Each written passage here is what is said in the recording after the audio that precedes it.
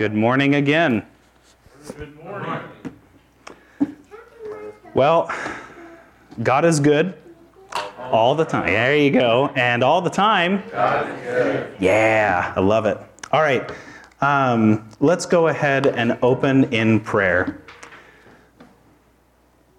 Lord, you deserve all the glory. You're no longer the newborn king, but you are forever the king. Came into this world to live and to die so that we might have a reconciled relationship with you. Sinners standing before a holy God, granted peace by your grace.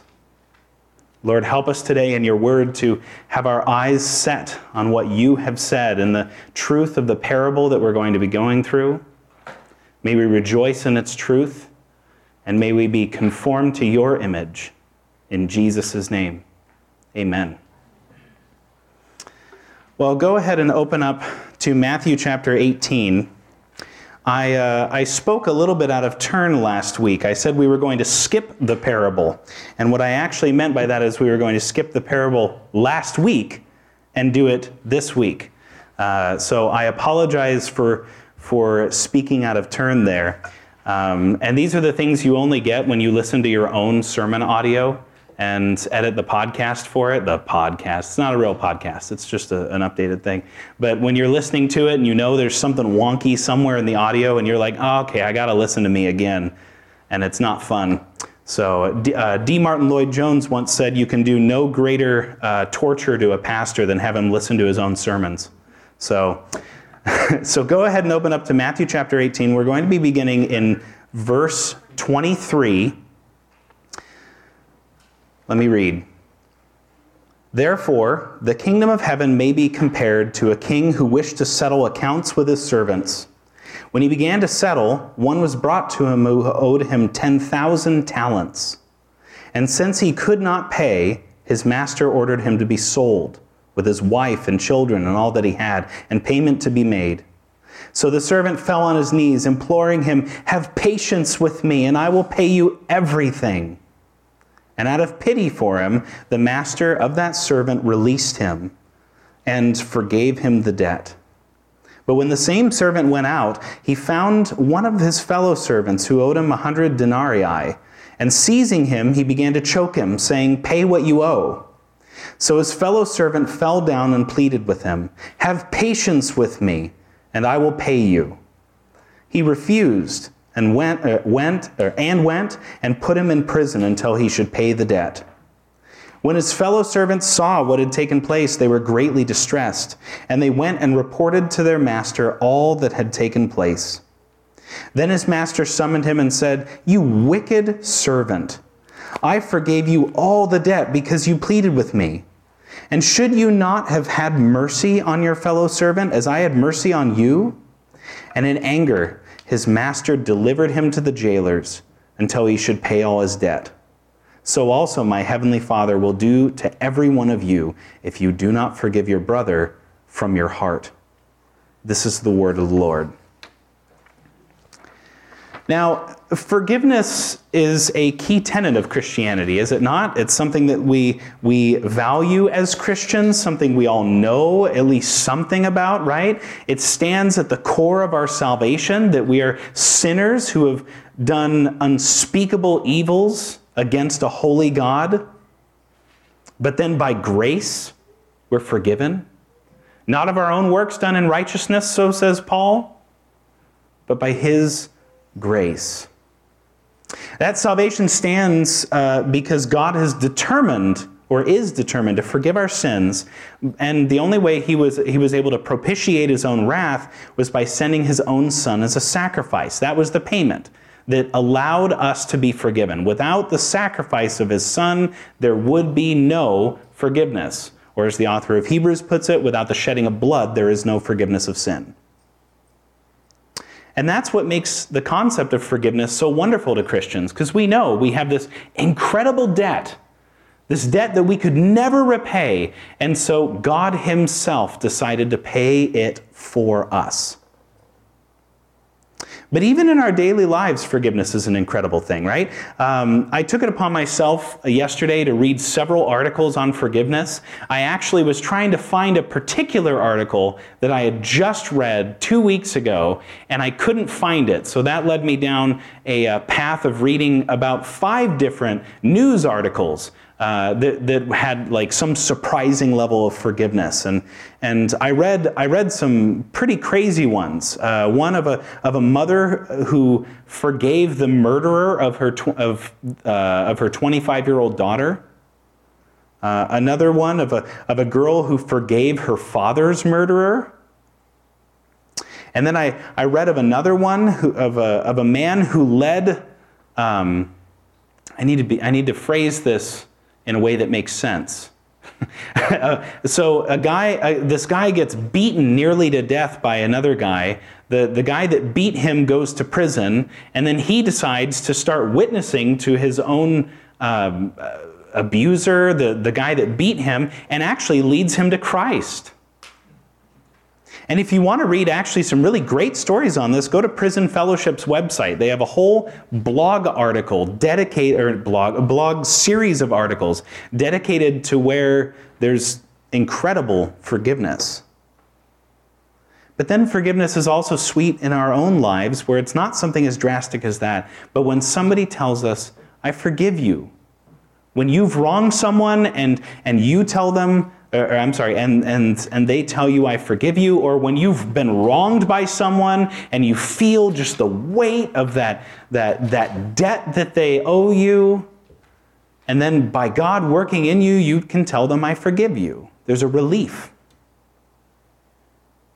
Forgiveness is really a wonderful thing. It's a wonderful thing to experience. It's a wonderful thing to act on. It's a wonderful thing to read about. But it's not always easy to forgive those who wrong us. In the parable that I read, Jesus gives a hypocritical servant. He refuses to forgive a debt that someone else owes him when he's just been forgiven an incredible debt that he couldn't have paid. So let's work through the text a little bit. You have a series of characters, right? The first 2 characters would be the king, and almost always in these things, the king symbolizes God. So there's this king who has a servant, somebody who is in his charge somehow. And then you have characters like the other servants that go and report, and then the servant that gets thrown in prison first because he owes the smaller amount. So let's go through a little bit. Verse 23, we read that this king wants to settle accounts with his servants. That could be thought of as a day of like judgment, of reckoning, of balancing the books, of trying to figure out where all the money has gone. You know, this king is trying to figure out. He's going to the servants individually and he's collecting what is owed, at least to this guy. And he gets this one servant, right, that comes to him who owes him 10,000 talents. Now, that's not a form of money that we use, but a single talent is equivalent to essentially 20 years of labor. Anybody want to do the math for me real quick of how many years of labor it would take to repay this guy? 60,000? No, 60 years. 60 years? If he owes... 30,000 a year would be about 60 years. Well, a talent, so 10,000 talents, right? 1 talent is 20 years of labor. 200,000, there we go. 200,000 years of labor to repay this debt. Is this guy ever going to pay that off? No. No, never, ever. And the point is just that. This man is never, ever going to pay off the debt to this king. Imagine you wake up tomorrow and you're like, you know what I'm going to do? I'm going to pay off the national debt. I'm going to start working. I'm going to work at McDonald's, and I'm going to work at Arctic Circle, and I'm going to work at Cup of Sass, and I'm going to get a night job at the mill. I'm going to do this. This is going to be great. I'm going to pay off the national debt. That's basically what this guy is carrying. A commentary I was reading that was written about 20 years ago said that this guy owed about $20 trillion based on what was inflation at the time. He ain't ever gonna do it. So he gets called into judgment, to reckoning, and he comes before this king. And in verse 26, he falls on his knees and he implores him, "Have patience with me, and I will pay you everything." But he won't. So either this servant is just fakely pleading, knowing that he's never going to be able to do it, or he's completely delusional and he thinks he's going to somehow be able to pay off his debt. And then we read that the king has a response. It's out of pity for him. Now, a couple weeks ago we talked about this wonderful word splonkidzomai. And I don't know if you remember splonkidzomai, but the word here for pity, that the master pities the servant, it means that he was moved in his inward being. He felt the urge or he felt this guy's pain, and he knew that this was just something not possible. And so it says, out of this inward pity, the master of that servant releases him and forgave him his debt. What an incredible thing, right? He's moved for this man. The king has this wonderful love that expresses in forgiveness. And imagine the relief that this guy must have felt. I mean, unless he really was delusional and he really thought he could pay it off, he must have realized, wow, that sense of freedom. He's not free from servitude, but he's free from having to pay off 20,000 years, 200,000, 20,000, some great number of years of labor that he's never going to be able to do. But what does that servant do with the sense of relief? Now, up to this point, you and I should be going, wow, yeah, that's me. That's me and my sin with God. I never could have paid off my debt. There's no way I could have done enough good works. Why? Because we keep doing evil in the midst of our good works. Or we take pride in our good works when it's actually God who should be getting all the glory for our good works. Ephesians 2:10. We should be completely walking along with this guy going, yeah, man, oh, wow. Oh, man, that's what I feel like. I could never work off the debt with God. But then this servant doesn't turn around with gratitude, but in his relief of that personal forgiveness, he thinks, now how can I make some money? Oh, I know, there's this other dude. Let's call him Joe. Joe owes me a lot of money, and I'm going to go collect it. Now I'm about to think about the mob. I'm going to go crack some kneecaps, and I'm going to get this, right? But in comparison, what this guy owes is 100 denarii. Now that's not a small debt. That's a pretty big debt. If you were a soldier working in the Roman guard, you'd make 1 denarii a day. But if you're a servant, you don't make that much, because your master collects a part of what you're owed. So let's pretend that this is about a year's worth of labor, a year's worth of toil, and I'm just saying that it's because the point is that not the exact amount, but the point is quite literally that this guy owes him pennies in comparison to what he owed his master. And then he seizes him and he begins to choke him, saying, "Pay what you owe." Imagine being grabbed by the shirt right here and just being shaken. And pay what you owe me. And then his fellow servant does essentially what he did to the master. He falls down and he pleads with him, "Have patience with me and I'll pay you." Now this is reasonable. What was unreasonable was the first servant, but this is reasonable. But then he refuses, and he went and he put him in prison until he should pay the debt. Which, by the way, essentially means he'll never be able to pay him back. Because if he's in prison, he can't even make a denarii, because Now, in our prison system, you can actually make a pretty good paycheck in prison. If you just never spend the money, if you don't have child support, if you don't have anything, you can spend 10 years in jail, and you can actually make something of when you get out, you can actually spend it. You don't make minimum wage, but it's tolerable over the course of 10 years. But this guy can't. He's locked up.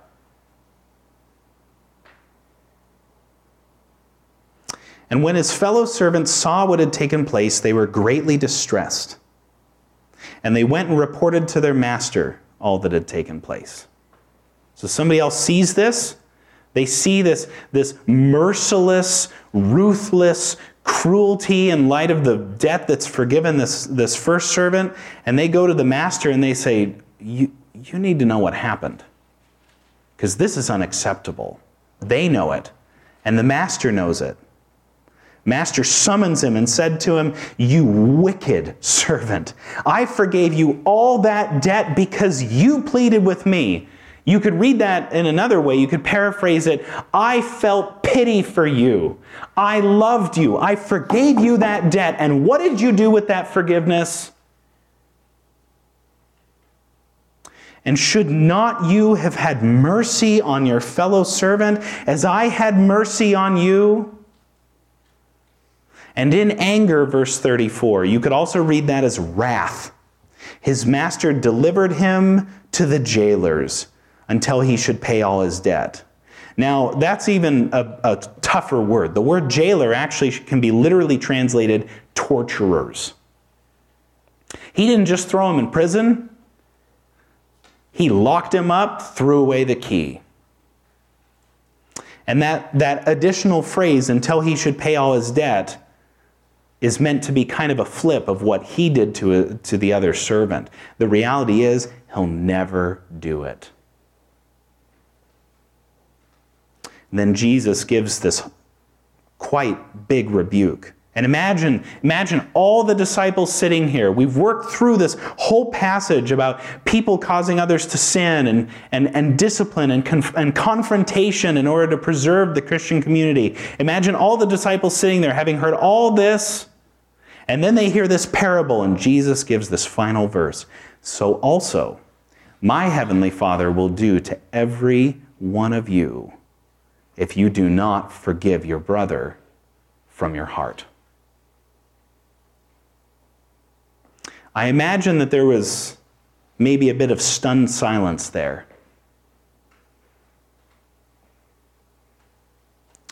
But what's really wrong here? I mean, the guy owed him a debt anyway, right? Like, why shouldn't he be able to collect? 100 denarii is a lot of money, man. This could set this guy up for a while. I like how Jesus doesn't tell us how this guy racked up that debt. That's a lot of money. And he's about to be sold off. But the guy knows that his master is better than being sold off to somebody else, and so that's why he pleads with him initially. But what did he do? What do any of us do to rack up such a debt with God in our sin that it takes God himself to die for us in order to be redeemed? And what we read in this story, what's so terrible about this is the context surrounding it, right? This is about, this is in response to when Peter asked just 2 verses earlier, and this is where we closed last week, when Peter says, comes up to Jesus and says, "Lord, how often will my brother sin against me and I forgive him?" Now remember, in Jewish culture, that was either 2 or 4 times, depending on the problem. Usually 2 if it's a big one, 4 times if it's kind of a minor infraction, right? And so Peter's probably being pretty gracious when he goes, "As many as 7 times?" But then Jesus replies, "I do not say to you 7 times, but 77 times." Whether that's 77s or 70 times 7 or 77, the point is ultimately you keep forgiving. And this wicked servant in this parable took his own forgiveness and returned it with cruelty to those around him. What we see here is the antithesis of Jesus' wonderful beatitude in Matthew 5, chapter 5, verse 7. Jesus says, "Blessed are the merciful, for they shall receive mercy." And what we see here is, "Cursed are the merciless, for they will receive judgment." Why would someone do this? Why would someone who had such a debt forgiven them turn around and take that same sense of forgiveness and just crush somebody, another person? Why would somebody do that? This seems incomprehensible, doesn't it? To be forgiven an unpayable debt and then try and collect from someone else what is actually a comprehensible debt? But then, if you really think about it, I think this happens more often than we like to assume. I think you and I often do this with someone. We hold a grudge after somebody has wronged us, and maybe as time goes on and you pray and you think about it and you realize, wow, I haven't forgiven that person. I think what we need to come to grips with is that this probably happens to us more often than we'd like to admit, where we hold in our heart this hatred for somebody who's wronged us instead of being willing to forgive them. And by God's grace, it comes to a point where we realize, oh man, I need to reconcile. That's God's grace in you, God's Holy Spirit working that causes us to want to repent. But I can even think back of some people who have had feuds within the church. Whether it was in my first church there's a long story. I think I've told you guys some of this. There was a long business meeting that I had to sit through as a member of the church where we were voting on whether or not to forgive this group that was gathering in the church basement without putting it on the church calendar and praying for the church. I literally sat through, I can't tell you how long this meeting was. It was either an hour, 2 hours, or something, but I was sitting there wondering when they were going to make popcorn, because the arguments were going back and forth on whether or not these people should be forgiven or whether they should be put under church discipline, because one of the ladies was the church secretary, so she should know that she needs to put her name when they rent a space. It was just petty. And I'm sitting in a room of people that quite literally read their Bible every single day. They pray constantly. This meeting had probably 100 people in it, and the church was about 150 on a Sunday, and there were so many Sunday school groups, and we tried to do these intermingling things. So the senior group would come to the youth group, and they would pray for us, and we would pray for them, and we were encouraged to open doors and get to know names and really, really get to know everyone. And here we are voting on whether or not we're going to forgive someone who was praying? God forbid.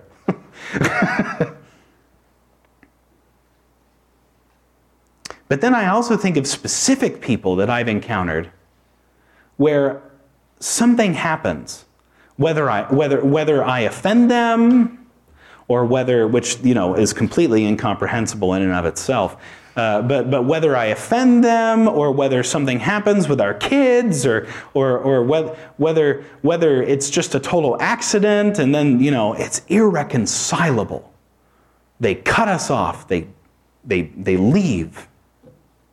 And I think you guys have had that happen too, where you've had somebody who just said they were a Christian, but they want to break fellowship, or they want to break Christian love for something silly.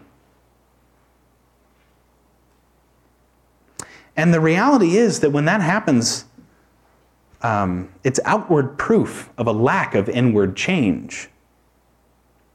There's a long-standing kind of phrase about baptism in Baptist circles that it's an outward action, it's an outward proof of an inward change. But in this case, we have an outward proof of no inward change. Taking forgiveness and hating a brother. Now, I know you guys know this, but when it comes to forgiveness, we are the person in the beginning, and what happens with that forgiveness is a question of what we do. How we are responsible for forgiving others. We are responsible for forgiving others incredible wrongs because we have been forgiven by God incredible wrongs. Psalm 103:12, as far as the east is from the west, so far does he remove our transgressions from us. Or Jeremiah 31:34, and no longer shall each one teach his neighbor and each his brother, saying, know the Lord, for they shall all know me, from the least of them to the greatest, declares the Lord. For I will forgive their iniquity, and I will remember their sin no more. God does not hold our sins against us. That's what it means to be a Christian. That's why Jesus had to die. That God no more holds your sins against you. Doesn't mean you don't have to battle sin throughout the rest of your life, but God no more holds it against you. And then with that forgiveness, what are you supposed to do? You're supposed to forgive others.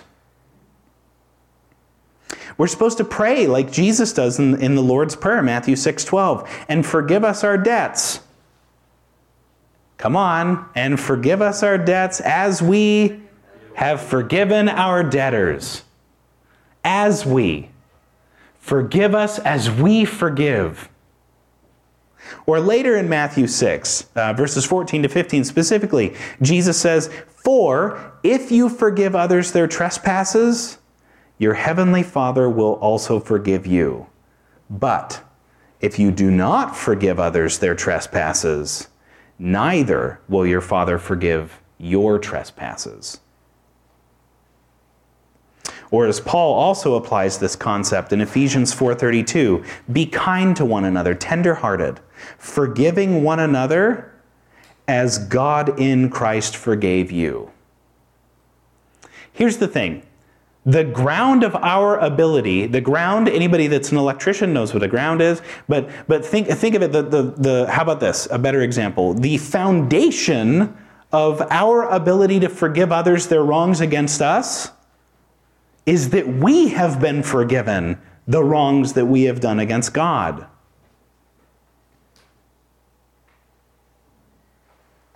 There's a lot of negative examples of this in Scripture. And I want to give you another negative example. In Hebrews chapter 6, the author of Hebrews, he explains what happens when there's two, well, not what happens, but he explains that there's essentially these two groups, and he gives an illustration for it, but it's verses 4 to 8, right? And I'll read 4 to 6 real quick. 4, it is impossible in the case of those who have once been enlightened, which means to be illumined, like have a flashlight turned on, be able to see, or having been shown something.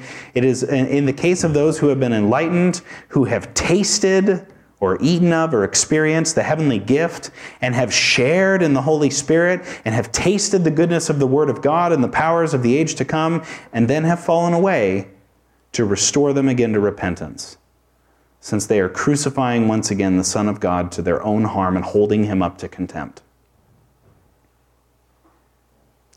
The author then gives us this wonderful illustration to help us understand what's happening here. For land that has drunk the rain that often falls on it, you can think of that as the grace of God pouring down, and produces a crop useful to those for whose sake it is cultivated, receives a blessing from God. There's one field. But if it bears thorns and thistles, it's worthless and near to being cursed, for its end is to be burned. So here we have two groups of people. Actually, you know what? He finalizes it. Just to read verse 9 as well. The author of Hebrews helps us understand it even further. He says, though we speak in this way, yet in your case, beloved, we feel sure of better things, things that belong to salvation. There are two groups at stake here, or listed here. There's those who are destined for better things, the things of salvation. And then there's these other people who have seen and tasted and experienced and shared, but when the rain pours on it, they produce thorns and thistles. I think that's a wonderful illustration of the gentleman in our parable. He saw mercy. He felt forgiveness. He experienced. He tasted of what it's like to be free of all this debt that was weighing down on him. But then when this rain poured, what happened? When the rain that fell down on him as a field, what happened? Did he produce a crop useful to be harvested? No. He produced thorns and thistles.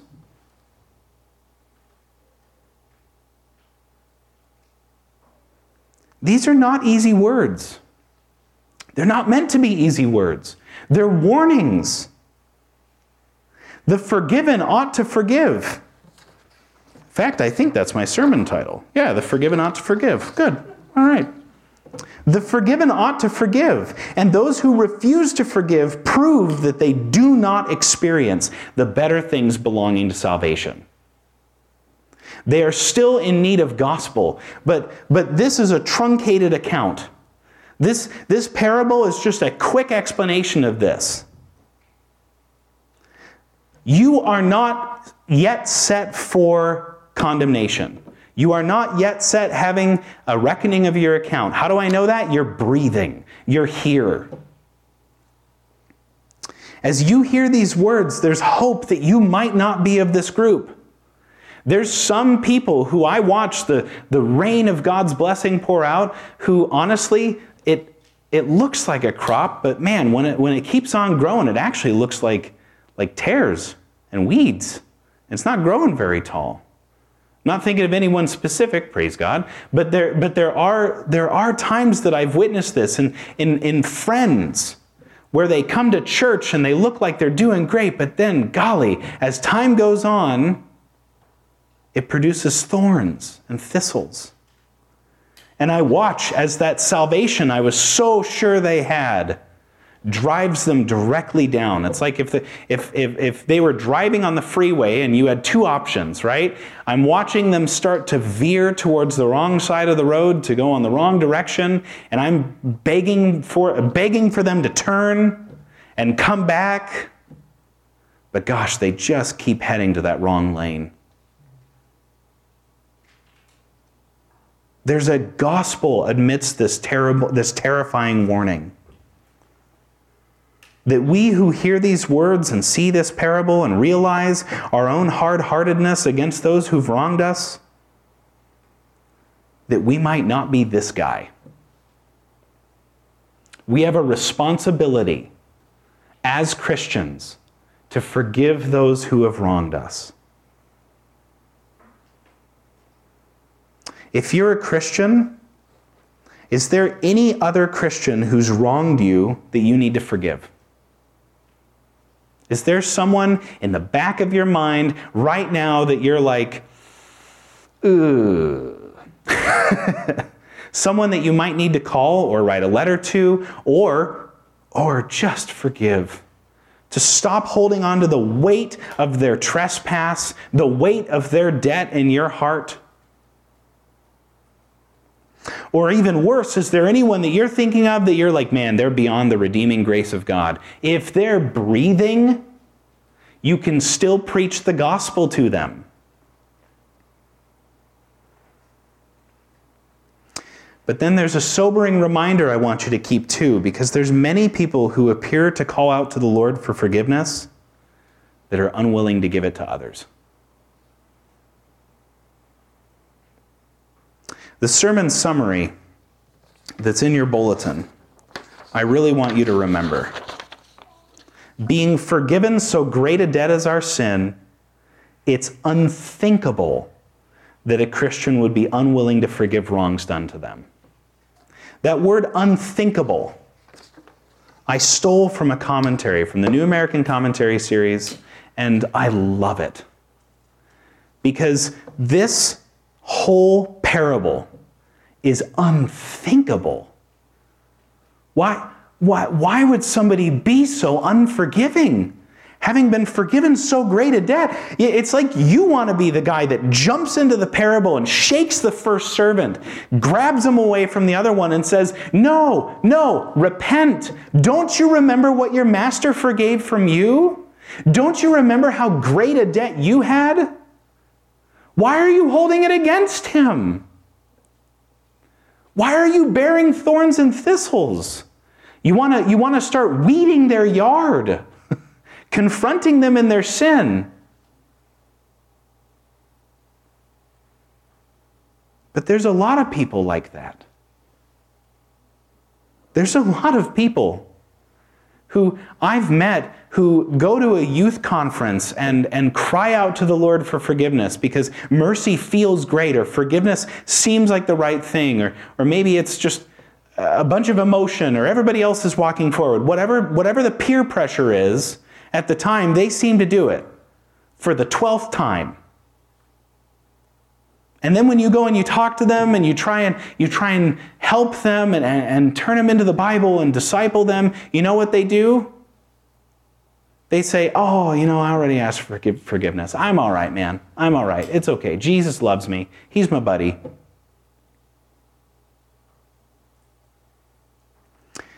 But then when somebody wrongs them, they hold every single card in order to ruin their lives, in order to ruin whatever something else could be done. I can't use a name. But I think of one guy I know who he refused ever to talk to another guy because of something that had wronged him, something that he had done to wrong him, and it was painful to be around him. It was painful to watch. If you love stories of forgiveness, like I spent reading yesterday, but you're unwilling to offer forgiveness to another when they've wronged you, then you need to read this parable again. You need to consider your own heart.